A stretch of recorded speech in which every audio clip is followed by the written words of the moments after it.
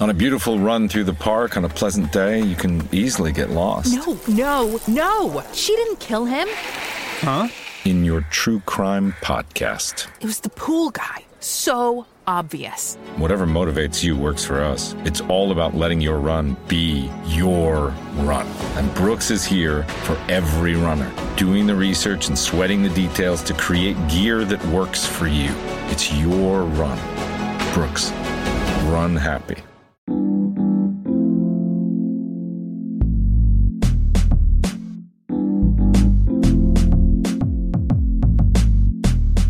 Regressing to the mean since 2015, it's the Hockey PDOcast with your host, Dmitry Filipovich.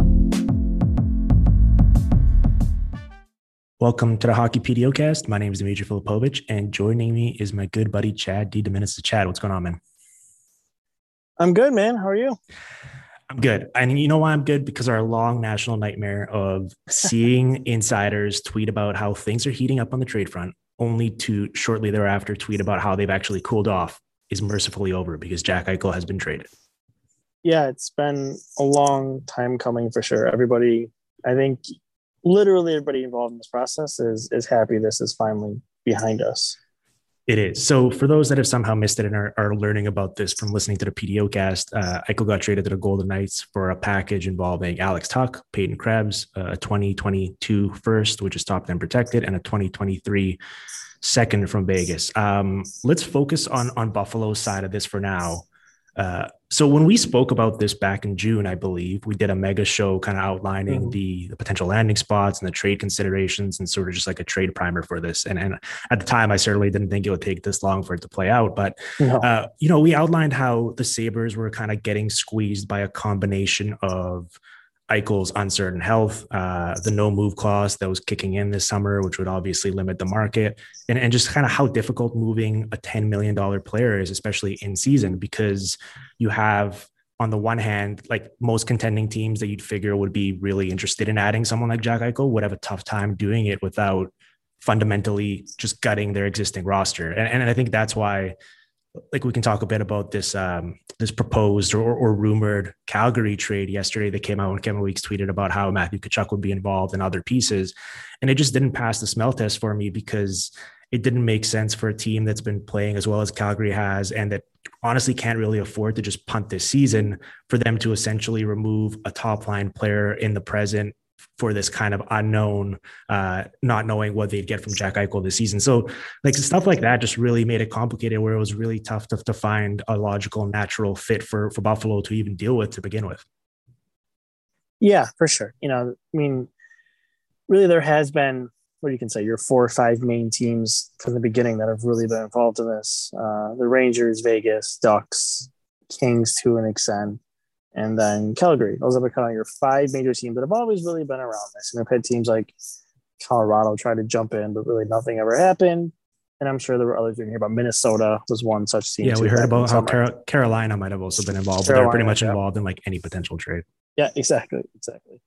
But, as the summer went along, as the season started, kind of as started to narrow our view here, it feels like for maybe like a month or two even now that like it's always kind of really been Vegas.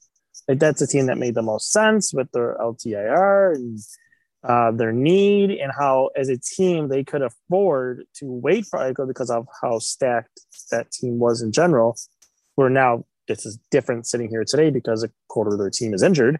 Mm-hmm. But still, in general, they have the ability to probably still be a playoff team. Once those players get healthy, they can wait for Jack until March. And then you're adding Eichel for a playoff push. And realistically, Vegas probably has like a 2 to 3 year window here. They see to really make some cup runs, and that's what they're trying to take advantage of. So it's made sense all along. It just simply came down to, at the end of it, making the money work. And, if they were going to give up that top prospect, because we've heard for all along now, there was never going to be Zegras. It was never going to be, Tuch wasn't going to be involved. The Rangers decided their entire roster was untouchable, so they were pretty much out of it. Really the big prospect didn't finally be part of this until recently. And that's, I think, why things escalated in the last week here and finally why things got pushed over the finish line today. And, that Calgary thing, just quickly touch on that. it seems like that. It kind of seems like Kevin Weeks was fed that by somebody, I don't know who. Kevin Adams just finished his press conference on this, on the trade, like an hour ago when we're recording this. And he came flat out and said that the players involved in this was Matthew Tkachuk. He didn't specify the players from that rumor, and the rumor itself was not factual. Mm-hmm. So, it seems like it came from somebody to put that out there to maybe push Vegas over the line. Who it came from, I don't know, but it's also not a coincidence that popped out last night. And then this morning we have an Eichel trade. So I think it's tied together in some way, but where it came from is interesting. I mean, it's ultimately irrelevant in the grand scheme of things, but right. I think that is such a fascinating thing from a PR perspective, because you'd imagine, if you're just kind of trying to tracing the steps, all right, well, who would benefit from pushing that leak out? Well, it would be the Sabres, because they just want to get the deal done and they kind of want to force Vegas's hand. Right. But at the same time, I think a big part of why you're seeing a lot of the Twitter reaction, and not necessarily from Sabres fans, just from people around the league in general, being like, oh, that's it. Like, how come Calgary or someone else couldn't conceivably match that type of a return? Yeah, I think it did them a little bit of a disservice from a PR perspective, where when that leaked trade proposal from Calgary came out, everyone was like, wow, what a deal for Buffalo. They got to jump on this immediately. And then when you see what they actually got from Vegas, it's like, it looks bad in comparison, but I don't think that deal was ever there to begin with. So like, we shouldn't necessarily consider it when factoring in what they got back and what they could have gotten back. But if it was Buffalo pushing that leak out to get this deal done, like, good on them, because it clearly worked, because the deal is over with now. But in a way, it sort of soured people on the return from a PR perspective, just because it looks worse in comparison. Yeah, for sure. And I mean, it is what it is. Going back to the summer, I think that there was a possibility that it could have been like Tkachuk or Gaudreau or Monahan and a first as one option. And that was one option. And then I think the second option would have been a prospect driven package. And it kind of seems like those two packages got put into one. And that was really never on the table. It was kind of two ways Calgary approached it. And then once the season started, I think like any of those guys were off the table, because it's, like you said, how well they're playing right now. Just doesn't make sense for them to, rip one of those players out of the lineup and then bring Eichel. And, oh, by the way, Eichel's not going to play until March. Maybe if everything goes well. So it's never really made sense from that perspective, like you said. Yeah. Well, I think if you're building a trade together, it's like the kind of cookie cutter template is roster player, prospect / young player that has a chance to certainly elevate their game, and then a couple picks. And that's sort of what they got here. And I think if you're looking at that, all of the assets they got check those boxes. I'll let you talk a bit about Krebs here, because I know he's someone that you sort of valued as a potential crown jewel in a return like this. No, acknowledging that you weren't going to get Zegras or Drysdale or anyone's like super duper elite prospect. We obviously can't evaluate Krebs based on his 10 NHL games so far, given the circumstances, but just in terms of the talent and sort of the appeal as a young player who's still, I believe, in year one of his ELC, because it's been sliding over the past couple of years. Yep. It's a pretty interesting asset for Buffalo to sort of latch onto as the number one asset in this deal. Yeah, for sure. And the interesting part too, on top of it, is they're going to take the slow approach to them. Adams said in his press conference, said about an hour ago, that they're going to send them to the AHL to start. So they're not even bringing him to the NHL. They're going to send him to the AHL. And he'll be down there with, Jack Quinn and JJ Paterka, who are, if you haven't looked, two of the leading scorers in the AHL right now. They're absolutely tearing it up. So he'll go down there with that group. There's Linus Wiesbach down there. Matthias Samuelson's down there too. Oskaria Laaksonen. In a couple of weeks, the way things are going, Dylan Cousins might even join them down there. So, so they have a nice group, and they're trying to build it together and bring them up. So I think that's at the end of the day, while selfishly I would like to see him in the NHL right away, I understand it. It makes sense to go that approach with him. But yeah, I mean, I think they kind of got, all things considered, when those guys, like we said, Zegras and Drysdale were never on the table, when Lafreniere and Kakko were never on the table from the Rangers, or Byfield, from the Kings, and so on and so forth, Boldy, Rossi, all those guys that were talked about. I think Krebs is right up there, with some of those players, maybe not to the level of Zegras, but maybe the next notch down. And, that's a good return. That's a good pull, all things considered, for a $10 million player here, with a neck injury that, sure, he'll probably be okay after he gets it, but it's also, I don't know, maybe not. So that, and the money, and just all of this, when everybody in the world knew that he was getting traded home, he's never playing for the Sabres again. But if you factor all that in, I think getting Krebs is great. I think he's going to be a really good player for them moving forward. I have a lot of, hope for him. I think he projects to be a nice centerman for them down the line. He brings some size. He has some skill. He's tenacious on the forecheck. So a lot of the things that I think they're trying to build right now, there's some speed, some forecheck and transition that we're kind of seeing early in the season. That's got them off to this pretty decent start, although things have slowed recently out west, but still, they're playing better than expected under Granato, and that's the kind of player that would fit that system under Granato. So, it makes a lot of sense. And, we'll see when he actually gets his first look with the team, which may not be for a few months at least. Yeah. Definitely a blue chipper. And I believe like Bob McKenzie had him, I think, 10th on his board heading into 2019 draft before his injury. Yeah, if he doesn't have that partially torn Achilles, he's probably a top 10 pick. Yes. Yeah. So a lot of intrigue there. Yeah. The Tuck part is also a very interesting piece of this to me because, he's going to be out for at least a couple more months, I believe, recovering from the shoulder surgery. I expect we'll see him probably sometime in early 2022. On the one hand, like super highly appealing piece for the Sabres here because he's 25. He's under contract at 4.75 for the next 4 years after this one. The skill set is all entirely there, right? He's like insanely fast. He's a great rush and transition player, which certainly checks out with what you're saying about how they want to play ideally and how Don Granato wants to use them. At the past 3 years at 5-on-5, he's tied with someone like Chris Kreider and TJ Oshie in point rate. I believe he's 41st in shot rate. So like it's always been a matter of getting him more usage. And that was kind of a point of like a beef or quibble for me. I was like, I want to see more Alex Tuch. I want to see them bump him up here. And he's certainly going to get that opportunity here in Buffalo, which leads me to the billion-dollar question here of, is he ultimately just a nice luxury item for a good team where you throw him out there in kind of a middle six role, he changes the pace, he catches the other team off guard and creates chances and looks great in that role?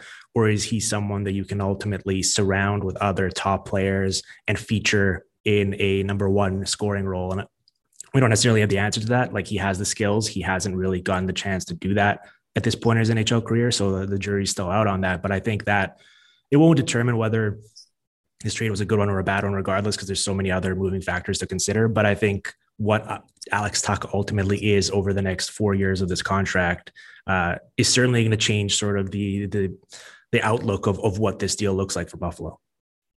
Yeah, for sure. And, I think he's kind of, in a sense, getting overlooked in this for two reasons, because, Krebs and the first round pick are going to be your highlight. It's like, oh yeah, now Alex Tuch too.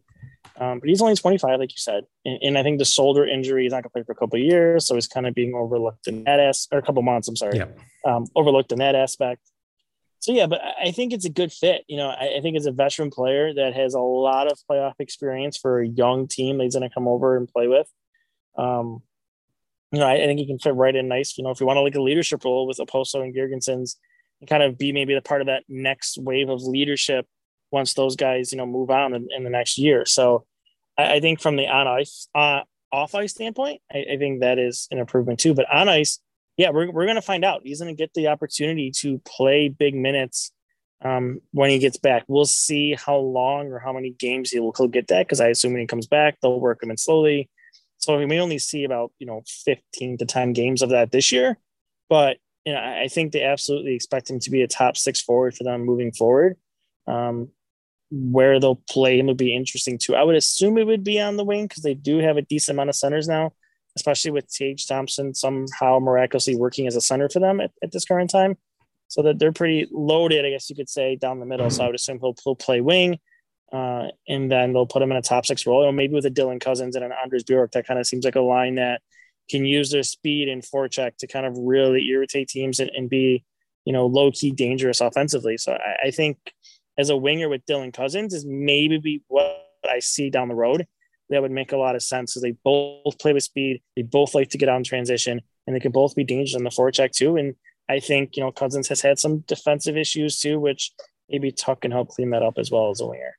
Well, yeah, I mean, he's always, I think the usage is so interesting to me, because he always kind of got squeezed out in Vegas, where they'd have those top two forward lines, and then they basically just entrust Tuch to play with whoever was left, right? Like if you look at his most common line mates over the past 3 years, it's Paul Stastny, Cody Eakin, who you're very familiar with, Cody Glass, Nick Waugh, Thomas Nosek. It's like all these bottom six guys, and they were just basically asking Tuck to go out there and just fly around and try to generate some hidden offense for them. And I wonder if there is more untapped potential there if you increase the quality of line mates. But I think ultimately, even if he is what he is at this point, he's on a really nice contract and he's cost controlled. And for them, he's always flippable down the road, where I imagine there's going to be plenty of teams lining up to be interested in Alex Tuck, even if he is just ultimately capped out at what he's been over the past couple of years for Vegas. So like that's what I keep coming back to here, where I think a lot of these rumored deals involve them, the roster player they're getting back being this kind of also sort of damaged goods, where it was like, is that really a player you want to be taking on their contract? Like you mentioned Sean Monahan there. I think that would have been a disaster for Buffalo. I think ultimately in this one, they didn't really handcuff themselves by taking on any bad money or even retaining Eichel's salary. Not that that's a concern for Buffalo as currently constructed, but 3-4 years down the road, you don't want bad money on the books for no reason. So I think they did a good job here in identifying at least a roster player that is a useful asset and will help them and could potentially be flipped down the road without needing to retain any money. Yeah, for sure. And if you want to look at it from a sentimentality point too, I mean, he grew up in the Syracuse area, which is a couple hours outside of Buffalo. Adam said today that he talked to Tuck, and Tuck told him that it's a dream come true to play for the Sabres. He watched them growing up. So, you have that thing too. You have a player who actually, and this is kind of his big thing, players who want to be here. But still, I mean, it's important if you're going to get a veteran like that, where most veteran players, they're traded from Vegas to Buffalo. They're, oh God, here I go. Where I think Tuck would actually be open to that, not only because what we talked about, I think he'll get more ice time in a bigger role, but also he's going close to home. And I think if it's really what he feels, that it's been a dream to play for the Sabres at some point, then, I think that'll be good for him too. So from a sentimentality standpoint, I think this is also another check for the Sabres bringing him in. Well, he may feel that way now. Let's give him a couple of years. And let's right, of course. Let's see how. They're playing well right now. You never know. No, it's certainly trending upwards. Yeah, certainly better than they were when the situation a year ago. On the draft picks, do you have any takes? I did find it interesting that they weren't like in the Seth Jones trade, for example, last summer. The Blackhawks, for whatever reason, only lottery protected them in terms of literally winning either of the two lotteries. In this case, Vegas top 10 protected it. And if it falls in that range, they can bump it down to the following year. Now that still leaves them kind of open to potentially be like the 12th or 13th overall pick or whatever, which would be, I think, a win for Buffalo, because I think their opportunity to maximize that draft slot is probably going to be this year. I imagine Vegas heading into next season, despite all the veterans that they have, is going to be much better. So it'll be interesting to see kind of how that unfolds, obviously, but they're trying to kind of thread this needle here where they don't want Vegas to necessarily be too bad, but they also don't want them to turn it around fully. So I imagine that they would ideally like to get that pick this year and have it be somewhere in the teens. Yeah, for sure. I'm not surprised it's top 10 protected. I mean, you rarely see that day, where teams won't protect that pick unless it is Chicago Blackhawks, and that looks like that was a glorious decision for them right now. But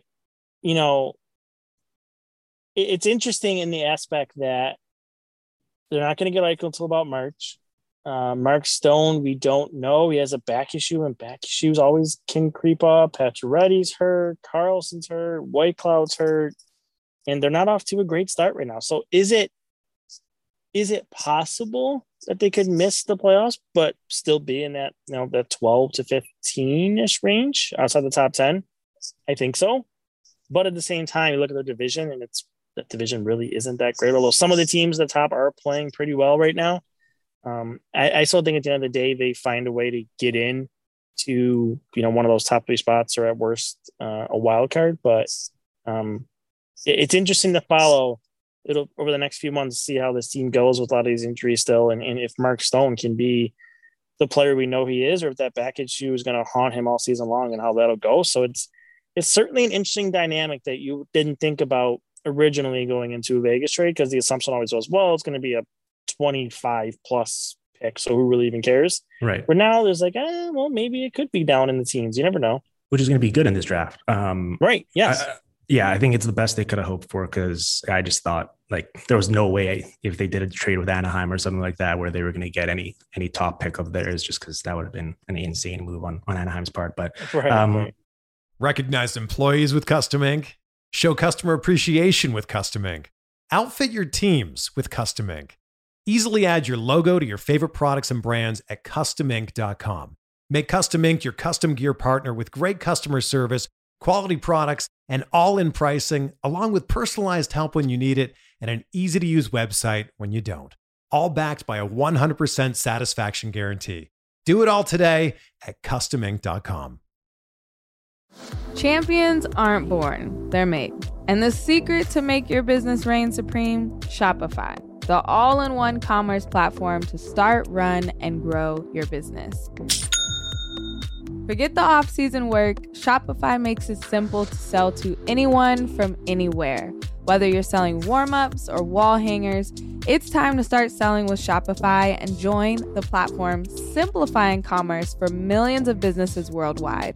With Shopify, you'll customize your online store to your brand, discover new customers, and build the relationships that create die-hard fans. Shopify fields all the sales channels to grow a winning business, from an in-person POS system to an all-in-one e-commerce platform, even across social media platforms like TikTok, Facebook, and Instagram. Shopify is the secret to becoming a business champion by making it simple for anyone to sell their products anywhere, taking the guesswork out of selling. When you're ready to take your winning idea to the world, team up with Shopify, the commerce platform powering millions of businesses down the street and around the globe. Sign up for a free trial at shopify.com/Blue Wire, all lowercase. Go to shopify.com/Blue Wire to start selling online today. Shopify.com/Blue Wire. Yeah. Okay. So we'll kind of talk about the return. Let's talk about Eichel a little bit now, because I think certainly a complicating factor beyond the $10 million cap hit he carries and not knowing when he'll be back on the ice, whether it's towards the end of the regular season or even until the playoffs or maybe even into next year, is not being entirely sure what you're going to get even when he returns. And I find that following the discourse and kind of talking to people around the league, I find it surprising how under talked about this is as part of the calculus here in evaluating the trade. Because I think everyone just seems to be under the impression that Vegas just got a top 5 center in the league here, and it's just kind of like set it and forget it. And that's what you're going to have for the duration of this deal. And I don't know if that's entirely the case. He's such an interesting player from a statistical profile. You and I have talked about this in the past on past PDO casts, but a big wrinkle here for me is in his first 4 seasons, he was kind of this volume shooter who did not convert on a lot of his chances. He was a sub 10% shooting percentage player, I believe, and scored at like 29 goals per 82 games or something. And then in 2019-20, he became an entirely different offensive player where he shot nearly 16%. He scored 43 goals per 82 games, and he was a complete offensive dynamo to a degree that we've never really seen before from him. And I was willing to give him the benefit of the doubt, not necessarily that he had suddenly become a 16% shooter, but he's so talented and so dynamic and shoots so much off the rush that I was willing to believe that he was closer to that than the 9.7 or whatever he'd been previously. And that obviously changes the dynamic quite a bit if you're all of a sudden going to have that big of a boost in offensive performance. And that's really the only time we've seen that from him at the NHL. So I'm not saying that he has to be that for this deal to make sense for Vegas, but it also isn't necessarily as much of a given that that's just who he's going to be moving forward as people seem to be just like really comfortable making out to be. No, that's a good point. And I think one thing you touched on, though, that helps Vegas is with how deep that roster is, I don't think they need him to be that player. I think they just need him to be, to win a championship. I just think they need him to be better than William Karlsson and Chandler Stevenson. Provide, that 25 to 30 goal guy, that, maybe has a lot of assists. Would it be nice if he gets to 40? Sure. But I think they can also live in that realm where maybe he's a 25 to 30 goal scorer that can, just be a dynamic force where that team can just literally roll 3 lines at you. And he can be that top center that can play in all situations. You're not going to kill penalties, but, play in all situations, play against the most difficult matchups and still be successful in that. Because you've seen him do it in Buffalo with, lesser teammates where he was successful against playing the team's top line every single night with, poor teammates carrying them around and still doing what he's doing. So, if he plays with like Mark Stone or Pacioretty, that's a step up for him that I think will really help Vegas. And they don't need that player to be the 2019-20 version of Eichel. I think they can kind of take the middle ground where maybe a notch below that, and they'll be just fine from a team standpoint. But the neck injury really does just it's not guaranteed that he's even going to be back to, a little bit below last time we saw him really in the MVP season, because I don't really even count last year because, he had a rib injury, an ankle injury, and then the neck and like Kruger and all of that mess. So I don't even count that season. But I did think it was interesting how in that season he did totally transform his statistical profile to being this awesome defensive player though. Yeah. I can't shoot because my ribs are broken, so I'm going to do this instead. And which is encouraging that he'll find a way to provide positive value. Certainly. I disagree with you a little bit though, in that Vegas doesn't need him to be that player, because obviously he's going to be awesome for them and he's going to help. But there is an opportunity cost here where I imagine at some point they're going to have to sacrifice further depth and other players off of their current roster to make room for all of these salaries.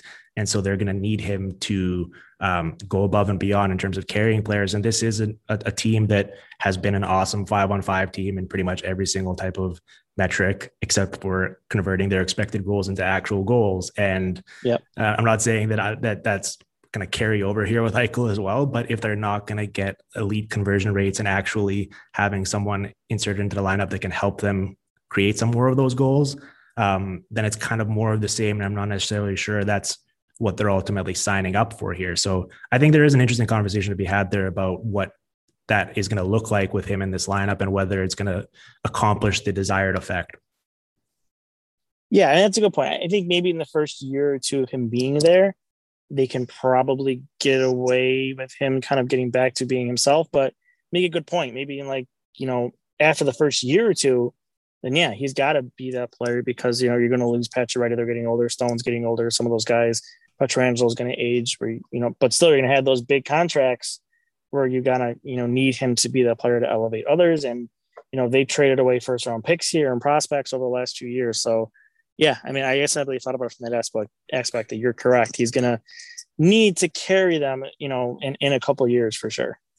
Yeah. I mean, listen, he's still only 25 years old and is an elite talent, and his skill set is diverse enough, as we talked about, that he'll find a way to be effective. I just think in terms of maximizing the roster and the money they have available, I think it is interesting. I think that's about it from sort of the Buffalo Eichel side here of this trade. Is there any other sort of considerations or angles that we haven't touched on yet that you think are worth discussing?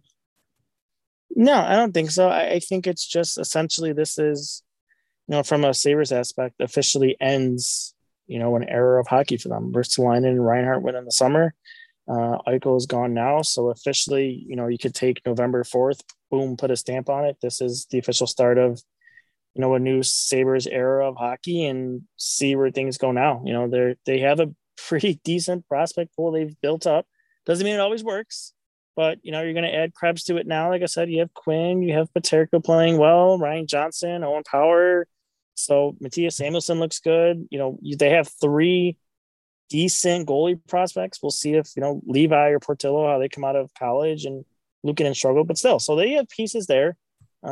Cousins too, I forgot to mention him. So they have pieces now. They have a hope.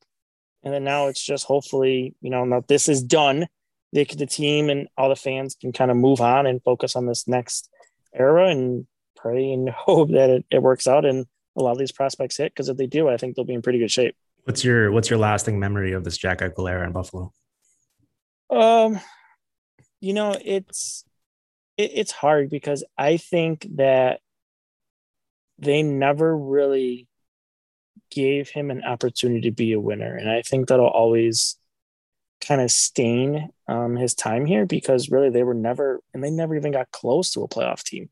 Yeah. He had injuries in there, that Ryan O'Reilly was here, and that kind of seemed like some dynamic that just never worked out for this team because the rest of the roster was built so poorly. So it's unfortunate, because everything that went into it, all the excitement when they got him, really, thought that the Sabres were going to be something now with him at the forefront, and it just never happened. So I think disappointment is probably, what I would attach to it, but also I think he gets an unfair amount of blame for that, when really he was actually in most cases the only bright spot for the team over the last 6 years. Yeah. We've talked about the on ice, off ice splits where they're basically, whenever he wasn't on the ice at 5-on-5, they were like scoring at a fourth line rate for the entirety of his Buffalo tenure. And that's just an organizational systemic failure to put him in a position to succeed. So I'm with you. It'll be, I'm glad that this is finally over and everyone can kind of move on and get a fresh start. And like I said at the top, our long national nightmare is finally over. So Chad, this was a blast. I'm glad we got to do this. Thanks for taking the time. I know it's a busy time for you. Plug some stuff. Where can people check you out? And what are you up to these days? Yeah. So you can follow me on Twitter. Dimitri will tweet it. I'm not going to spell my whole long last name. But you can follow my site, Expected Buffalo, at Expected Buffalo on Twitter. So we'll have our reaction podcast coming out we're going to be doing. And then we have a ton of written content on this we'll be pushing out too. So the next few days to the weekend will definitely be Eichel trade focused. And then we'll get back into a team that looks kind of interesting to start the season, better than expectations, you guess you could say, to start. A lot of the team thought they would maybe be the Coyotes, and it turns out they're not going to be. So, I don't think they're going to be great, but I think they'll be more interesting than people thought. And, around here, we'll take interesting because interesting is fun to talk about. Yeah. We need more Rasmus Asplund deep dives. That's what. Look at Rasmus Asplund, man. I'm telling you right now, that guy is going to be something. Like he's fantastic. He already is. He doesn't need to be something. Yeah. He already is. All right, man. Well, this was a blast. I'm glad we got to do this, and we will definitely have you back on the show sometime down the road. So until then, good luck with all the Eichel content here, and we'll chat soon. All right, man. Thanks.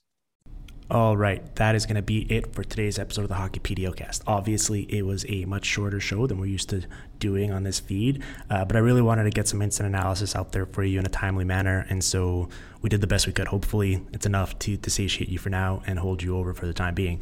Even though we had months to think about the logistics and prepare ourselves for the trade, having it actually happen first thing this morning and just being the first thing I saw when I woke up and looked at my phone, it did kind of catch me off guard a little bit in a weird way. So I just tried to get my thoughts out here and talk about some of the stuff that was at top of mind with Chad, and it was fun, and we kind of bounced around some interesting ideas. So don't worry though, that won't be it. Certainly we'll have more analysis of the trade and other angles moving forward, both on this feed where we're gonna look at more closely at Vegas' side of the deal and how Eichel will fit and why they ultimately decided to pull the trigger on the move now. I think probably first thing next week we'll do that, and we'll have a full show on it. But in the meantime, if you do subscribe to Elite Prospects Ringside, I'll also have a write-up there of my thoughts at kind of greater length as well, so you can check that out. But that will be it for today, though. If you enjoyed the show, please go drop us a 5-star rating and potentially even a review if you're feeling up for it. But thanks as always for listening, and we'll be back soon with more on this feed. So until then.